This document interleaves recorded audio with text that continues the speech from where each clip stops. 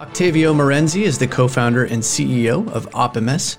And Octavio, when we spoke with you last year in 2022, you were bearish on basically just about everything for all of last year. One of the big things that you cited, in addition to a number of other items that you were looking at, was the fact that we were in the midst of one of the fastest tightening cycles that we've seen in recent decades, probably taking us back to the 70s, of course, the last time we saw rampant inflation.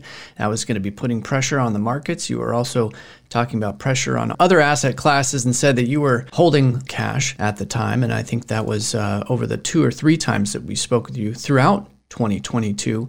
On this day that you and I are speaking, Thursday, January 26th, stocks are rallying on the back of a stronger than expected GDP report for the fourth quarter of last year. And this is giving the bulls greater hope that the U.S. is going to avoid a recession and perhaps just see a soft landing. Where do you stand on the outlook currently? Well, we definitely shifted things into more cash holdings as a result of this sort of tightening cycle the Fed was going to, with the assumption that basically all asset classes have benefited over the course of the past few years from very, very loose monetary policy. And as that comes to an end, basically everything falls back down. Now, the question is, what happens in 2023 and what do the balance of the risks look like? And I'm not that much more optimistic. I don't think we'll see the same kind of tightening cycle in 2023, but inflation is still well above where the Fed would like it to be. So I think they're likely to carry on tightening, even though they're going to tighten at a less fast pace. So they had been tightening at 75 basis points and they slowed that down to 50.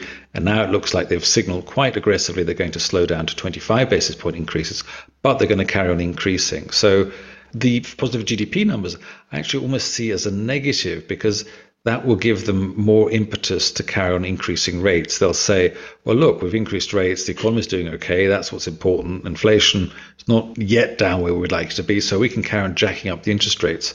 And that means more pain, I think, for the equities markets and for the bond markets in particular. To listen to this full interview, in addition to gaining access to all of our premium content airing during the week, go to financialsense.com and hit the subscribe button.